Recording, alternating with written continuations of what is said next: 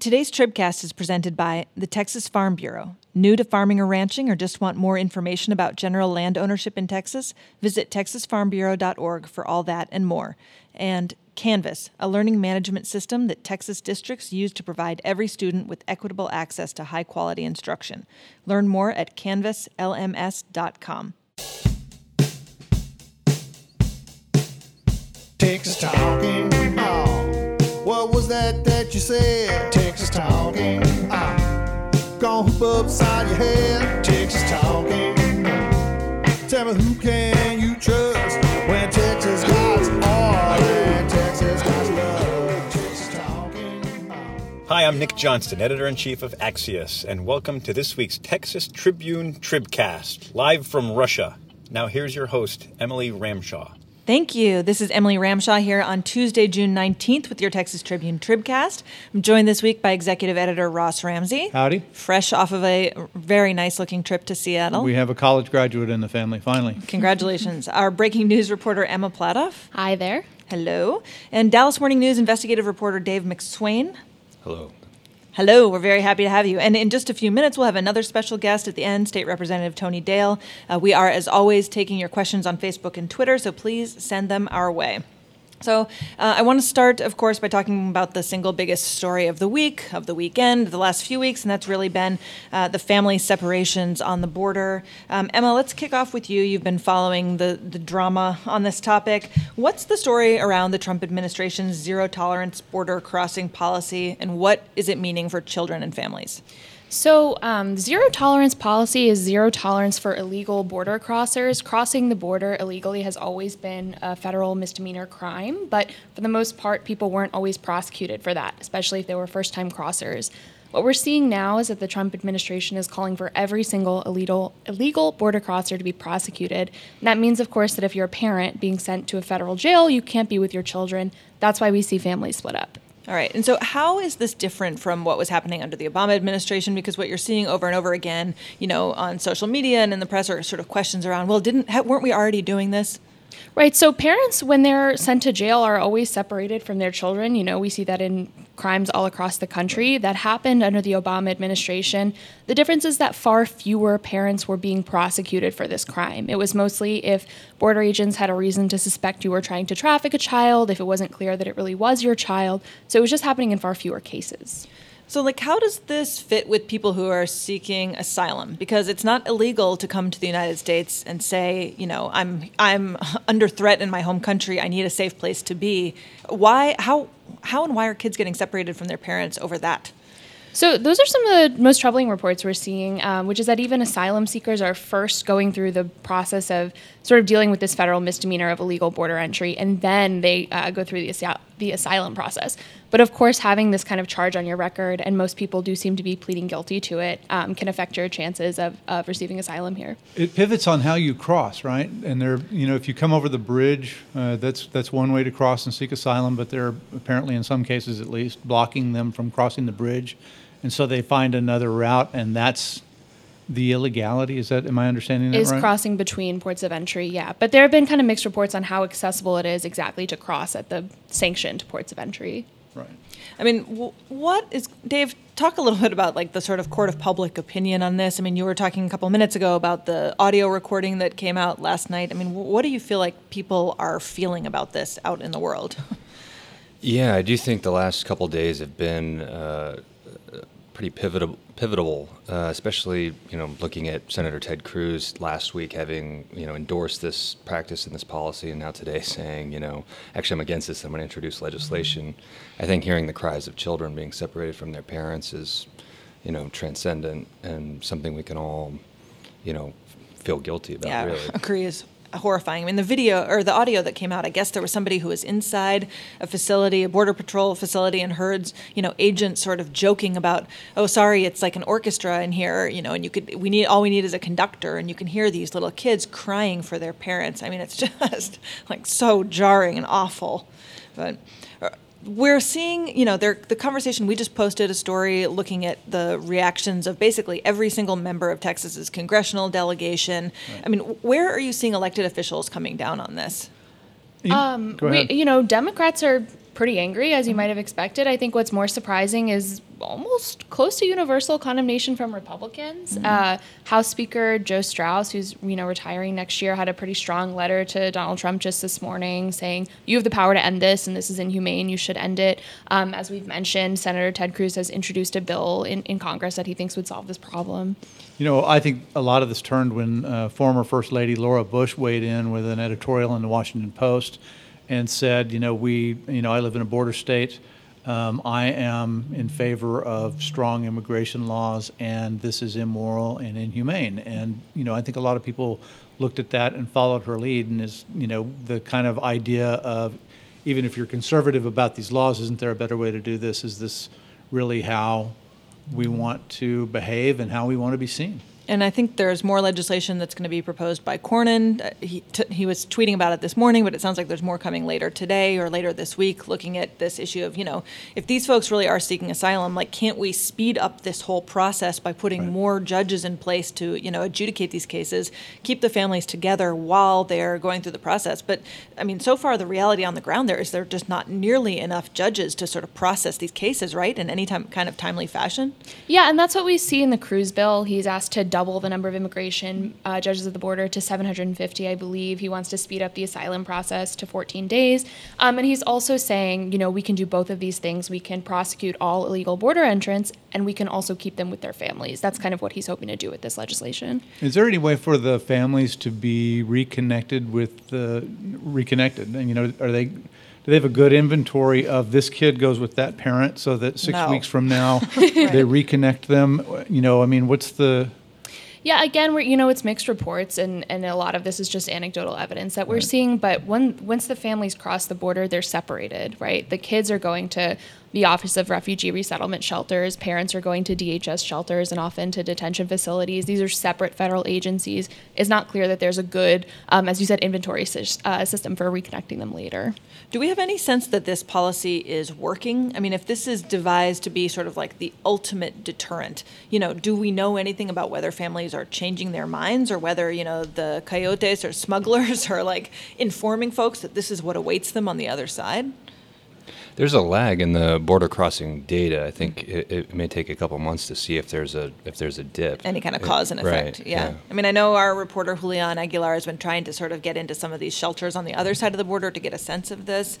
I think, anecdotally, the concern is that, the smugglers make money off of bringing people across at illegal, points of entry. And so do they have any incentive to be honest about the situation in the United States right now? Probably not. And I guess there's not I guess this is anecdotal as well. There's not a moment when when you're trying to cross over illegally, say, with your children, where they say, you need to either turn around or we're going to arrest you and separate you from your children. It's like once you've stepped in, it's done.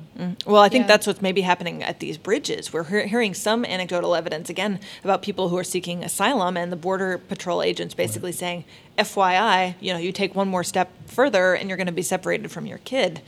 I think it's just the stories we're hearing are totally crazy. How does this, if it stops, is this something that Trump and Sessions have to stop, or is this something that a congressional act can stop? Congress could act to change it. This isn't a policy of the Trump administration. This isn't the result of any new law that Congress passed. But I think, any kind of comprehensive immigration fix could certainly address this if Congress chooses. Mm-hmm. It seems to be in the execution here, right? This is, you have the set of laws, and the laws did not change in order for this to become a problem, and so you can back off and handle it in a different way. And that's in the hands of the administration. It's in the hands of the Justice Department and Homeland Security and all of those. It may help that, it might make their job easier if Congress changed the law, but it's clear that we had a less of a crisis situation without any change in law. They changed the policy. They've got a crisis now. If you change the policy back, you go back to that. This is all in how you do it. Yeah. All right, well, we're going to be continuing to cover this issue. The Tribune is, obviously the Dallas Morning News also is, so pay close attention to your local media this week. Just a reminder, if you're watching live, you can post your questions in the comments, and we'll do our best to get to them. And before we hit our next topic, I want to thank one other sponsor, Fibertown. All data centers are not created equal. Fibertown provides co-location, disaster recovery, and SCADA control for mission-critical companies. Read more at fibertown.com. All right, I'm really excited to have Dave McSwain with us this week to talk about just an incredibly remarkable year-long series. Congratulations on producing Pain and Profit. I think a lot of us who've covered healthcare have long sort of speculated that this move to Medicaid managed care, which was meant to be sort of more efficient, more cost-effective, better orchestrated, probably had some kind of dark underbelly, and you have obviously exposed it.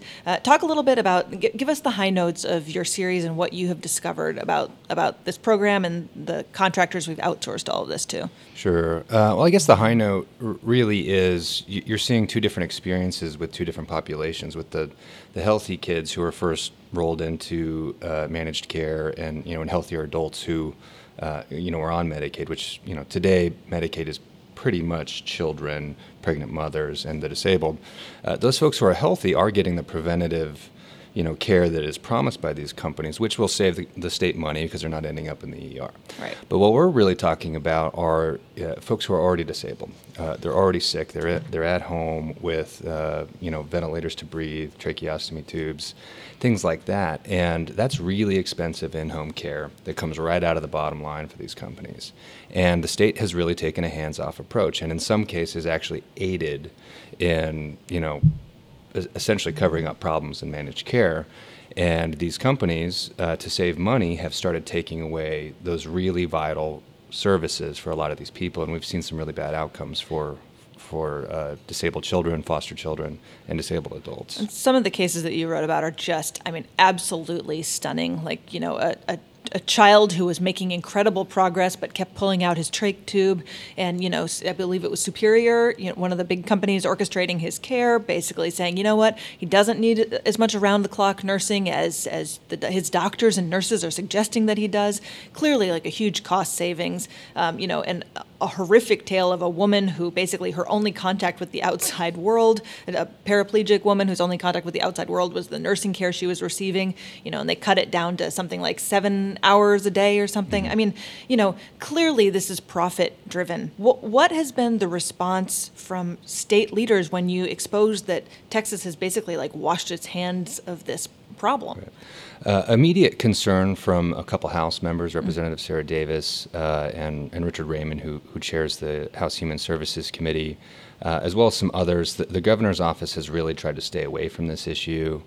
In the middle of election, there's no real political advantage to saying, this system that's run under my control essentially isn't working. So we're not hearing much there, but immediate concern from lawmakers who helped draft the legislation, including Senator Jane Nelson, who's written a lot of the really important bills that have further privatized Medicaid and given more and more business to these companies who, we found are often failing. Do you have any sense of how much of they've made some big changes on the org chart at the Health and Human Services Commission, including the executive commissioner, but 2 or 3 layers down, mostly on the contracting end.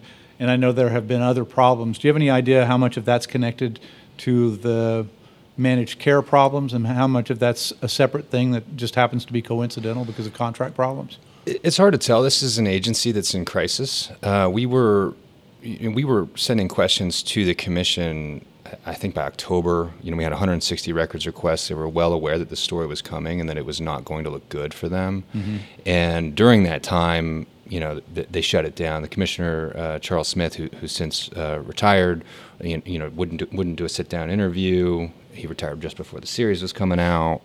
Good timing. Yeah. So there's no one to talk to, right? Right. I think that may have been a strategy, and now folks can come in and rebuild. Some of the folks who denied that there was an issue do remain in power, including Enrique Marquez, who was a comms director, and I had approached the communications team and said, hey, I heard about a child.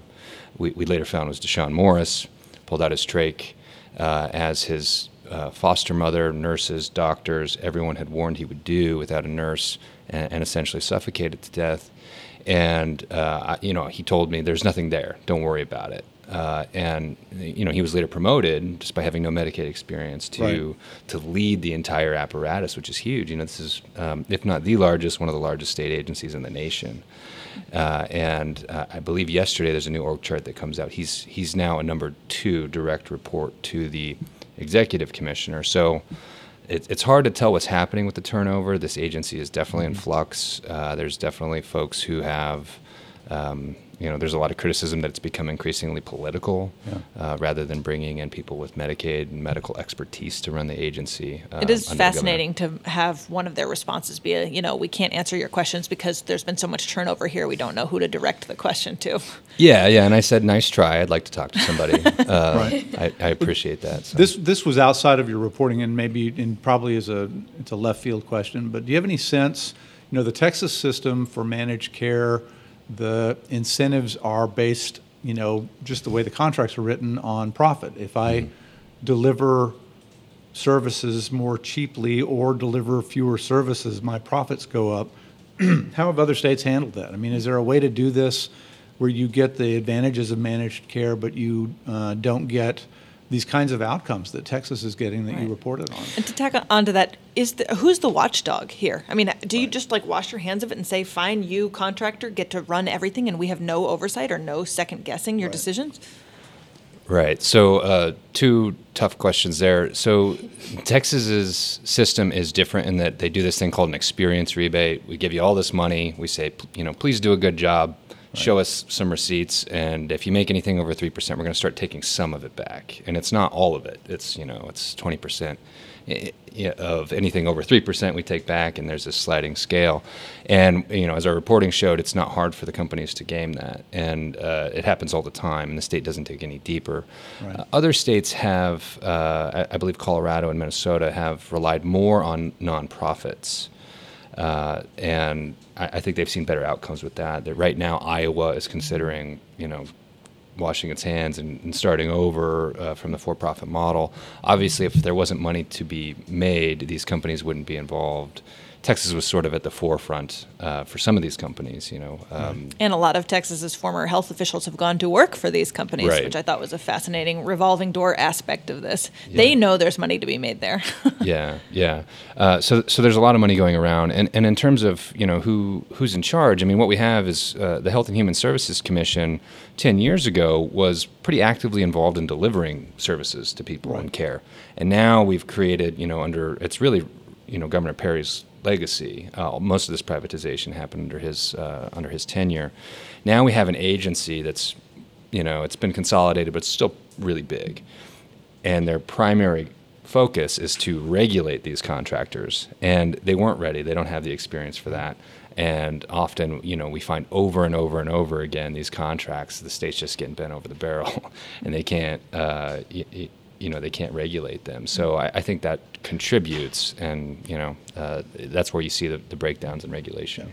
So what happens now? You've written this incredible multi-part series, all the way through, that's sort of putting pressure on the legislature. Are you expecting to see action? I know there's some hearings upcoming. How are you guys going to keep the pedal to the metal on this? Well, we held on to some of our cards. We have a few more things coming out, which I'm excited about, which I think are vitally important to the public interest and to our story. And we're going to have those come out through the rest of the year and into the session as lawmakers are deciding what they want to do about this mess. And in the interim, we have these hearings coming up. Little Deshaun Morris, who we mentioned, this invisible child in the foster care system. The state said, there's nothing to see here. He and his mother are going to be coming to these hearings, and his mother will be testifying about what happened to their family as Superior Health Plan refused to provide the services that his doctor said he needed. So I think that there's going to be lawmakers are going to try to figure out what the heck just happened and how do we fix it, and I'll be following that all the way through. Right. Well, thank you for your excellent reporting on this, and thanks so much for joining us today. Thanks for having me. Yeah. All right, well, just a reminder, if you're watching on social media, you can post your questions in the comments, and we'll try to get to them. And in the meantime, we are going to do a quick swap out here. We need transition music or something. Yes, transition music. We're going to say goodbye to Dave. Thank you so much. And we are going to welcome Representative Tony Dale on the Tribcast, where he's going to get to talk to us about his November election matchup. Welcome. Hi, thanks for having me. Yes, a pleasure. So tell us a little bit about what we should anticipate from your November election. Your race has been called, I think by Ross even, a bellwether, that it could go either way. Both Hillary Clinton and Greg Abbott have won there. What are you anticipating? Well, I think, it's true Hillary Clinton won my district, but when you look at it, there were 11 Republicans that ran district-wide. my district-wide, and the only Republican that lost was Donald Trump. And we had more straight party votes cast for Republicans than Democrats. So I think that's a good indicator. We just had municipal elections in Cedar Park, Leander, and Round Rock, where Republicans were running against Democrats openly, and Right. the Republicans basically swept all of them very strongly. Were those So- those were nonpartisan elections where everybody sort of picked up a label on the way, right? You sort of know who everybody is. Well, it used to be that way, but Yeah. in 2017, the state Democrat Party came out with what they call Project Lift, that is really trying to identify and recruit Democrats to run for these local offices, and really made it partisan in 2017. And in 2018, the Republicans said, okay, we'll respond in kind. If that's the way you want it to be, that's the way it'll be. And the Republicans won strong victories in all Was- those cities, was- which are all mine, by the Yeah. way. This is a sidebar to all of this, but I'm just curious about it. Were the voters aware of this one's a Republican and that one's a Democrat? It wasn't on the ballot, Absolutely. right? Not on the ballot. You always know. But Yeah. it was very clear. I mean, the Democrat Party endorsed the Democrat candidates. Right. The Republican Party did the same to the Republican ones, and all the material and branding, it was all very clear.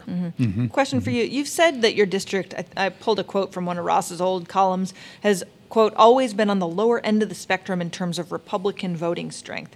What do you think the sort of current anti-Trump sentiment will mean for your district? Well, I think when you look at President Trump, where he was, go all the way back to the primaries. Ted Cruz won 27 of my 31 precincts. Donald Trump only won 3. Right. Rubio won a couple. So, he's never been real popular in my district. But when you go back to where was he in November of 2016 versus where was he in January of 2017 versus Right. now, I think things are changing. And Changing in what way? well, I think more positive for the president. The tax cuts are popular, and I think where he was back in November is different from today. Now, where's he going to be in November of this year? I don't know. I can't tell you. But It's week to week. yeah, it's Yeah. week to week. But I don't think it's as dire as Republicans would think it is, perhaps. Are you worried? Oh, sorry. Go ahead, Emma. Oh, no. cut I you was off. I was just going to say, a lot of people say every Democrat this year, no matter where you are, you're running against Donald Trump. Do you feel like you're running with Donald Trump? Is it possible for you to run without him? Well, I think one of the things, if you look back to 2016 when Trump was at the top of the ticket, he's not on the ticket now. I was the number one vote getter in all 31 of my precincts. I beat Donald Trump by 6,225 votes. I beat Hillary Clinton by 4,300. But who's counting? Just off the top of well, my head. a little bit more than 4,300 on Hillary. But so for a state representative to get 10,000 more combined votes than the presidential candidates is pretty strong. So I'm always out in my community. People can distinguish between me and other people on the ballot. We're close to Austin. People are involved in state government. They're involved in politics. Right. And that's when the news from Austin, it's all about government politics all the time. So I think people are pretty aware of who's who. What do you know about your opponent? Well, I know I beat him in 2014 by over 13%. But again, who's counting? So Exactly. 14. Is there anything new in the race this time? I mean, is it basically just a straight Or just rematch, rematch, or is yeah. there some changed circumstance other than, internally, not counting Trump and outside politicians and those kinds of things? I mean, it's not really a straight rematch. I've got a greater record of accomplishment now than I had in my second term. I think I've gained a reputation as a serious legislator and someone that can get bills passed Yeah. that are, broadly supported, not just in the legislature, by people outside of the legislature. And, my opponent's lived in the county longer now, which he was new to the county previously. So I think that, one of the factors. Is there Sort of something evens out. on the ticket this year or something in politics this year that you think is going to be the big influence? 2 years ago, Donald Trump was the thing everybody was talking about, and everybody's performing better or worse somehow in relation to Donald Trump. But that was clearly the center ring of politics. What do you think the center ring of politics in this Texas general election is going to be? Well, I mean, I know locally a lot of the issues that I talk about have to do with the toll roads because I only have 2 highways in my district. They're both toll roads, and I'm trying to get non-tolled access roads there. So that's some of the stuff I talk about. But, I've always tried to focus on things that I can control. I can't control what happens in the governor's race. I can't control what happens at the White House. I can't control the news cycle. And what's the big thing going to be? I really don't know right now. I'm just going to run my race. and- No T-Rex in the rearview mirror Right. yet? Well, what about this immigration not. stuff? I mean, your press release announcing your reelection campaign talked about how important it is to you to secure the border. Where do you come down on what's going on right now with the zero tolerance Trump administration policy? Right. Well, I think this is a this is an example of what's happening now of what I've always considered to be kind of the immoral nature of our immigration policies. The immigrants that come to our country go through very dangerous circumstances where they are subject to physical violence, financial exploitation, kidnapping, paying bribes to corrupt officials, and women and children are sexually abused at a shockingly high rate. That is not good for anybody. It's not good for the immigrants. It's not good for this country. So no matter what, and of course, as you know, most of these issues are federal, we have to have policies where the United States has a orderly and regulated method of deciding who comes here for how long and for what purpose. And we have to have changes because these people are exploited at many different levels, and it's just not appropriate. So, but where do you come down on this current moment in time that, do you think families should be kept together while they're going through this process, or do you think the Trump administration's policy of, separation as the ultimate deterrent should continue? Well, I've been around long enough to know that when we've had detention facilities in Texas that have put families in detention, that the opponents didn't think that was good. Right. And apparently when you separate them, that's not good either. So is the answer just come with a kid and you get a free pass? I don't think that's appropriate either. So my understanding is that these separations are generally shorter in nature, and I think the point was made earlier, if someone's arrested in the United States, they don't bring their kid to jail with them. So, I've seen kids in jail in Williamson County at the T-Don Hutto facility, and that's different from what you're seeing now at these facilities. I was surprised to hear Mary Gonzalez yesterday, State Representative Mary Gonzalez on NPR, describe the conditions, and it was the thing that surprised me was not the conditions, but her description, which was rather positive, I would say. She didn't come out saying it was all doom and gloom. So, I think they're going to be careful about how they take care of children in custody. It's a big responsibility. Do you think they should stick with the zero tolerance policy or go back to what they were doing 7 or 8 weeks ago? Well, look, this is something the feds are going to have to decide, and I think you're probably going to see changes because I'm not sure how long the public's going to support something like this. Right. What else is on your top agenda? What do you want to make sure that voters in your district know?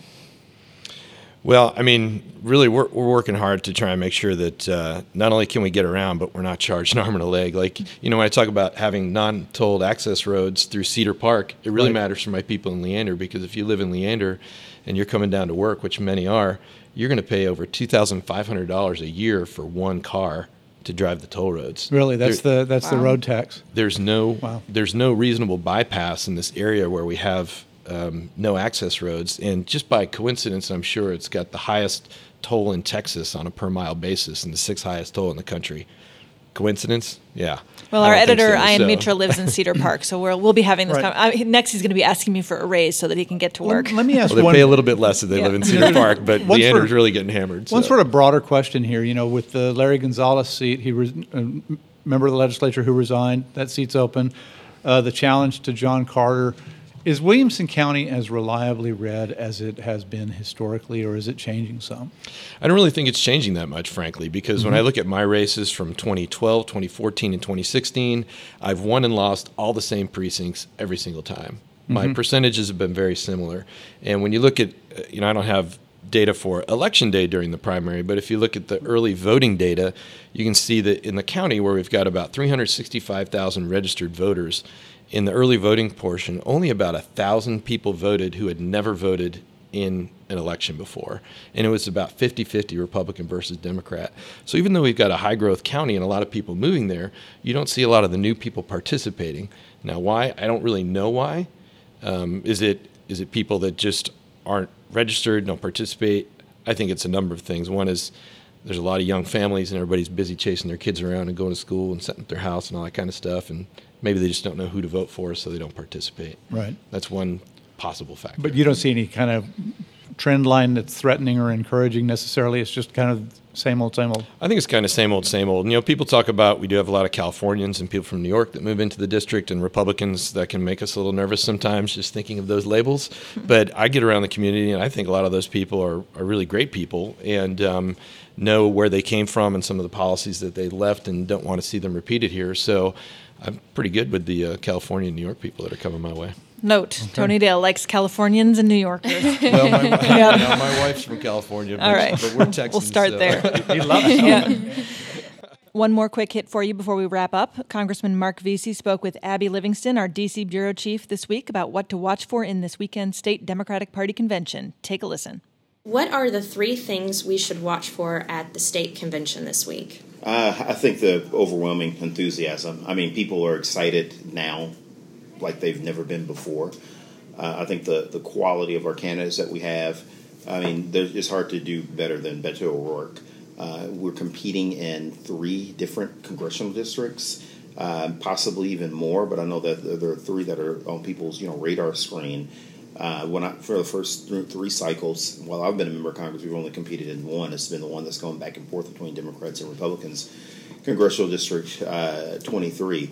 And then I think just people just seeing just the sheer size of the convention. I think this convention is going to be larger than the ones that we've had in the past. And I think that alone is going to bring enthusiasm to people. I mean, it's really amazing just how different this year is for Texas Democrats more than any other cycle than I can remember. People are really excited about the possibilities. People are seeing Beto O'Rourke, raise money, like probably more than any other senatorial candidate in the country. If he's not number 1, he's probably like number 2 or 3 or someplace like that, nationwide. And for that to be happening for Democrats in Texas, it's just been so long. It's been a very long time coming, and people are excited about that. All right, well, that's all the time we have this week. If you like listening to the Tribcast, we've got something else you'll love, an audio news brief that shows up every morning on your Amazon Alexa smart speaker or podcast player. You can learn more at trib.it/thebriefpodcast.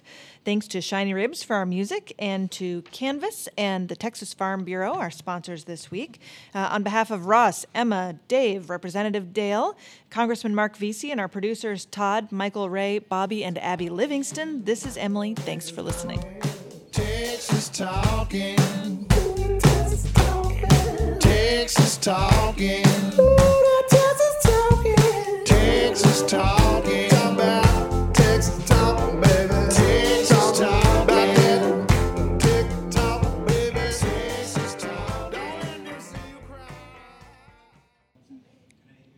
A, B, C, D, E, F, G, H, I, J, K, L, M, N, O, P, Q, R, S. As my daughter says, double X, Y, Z.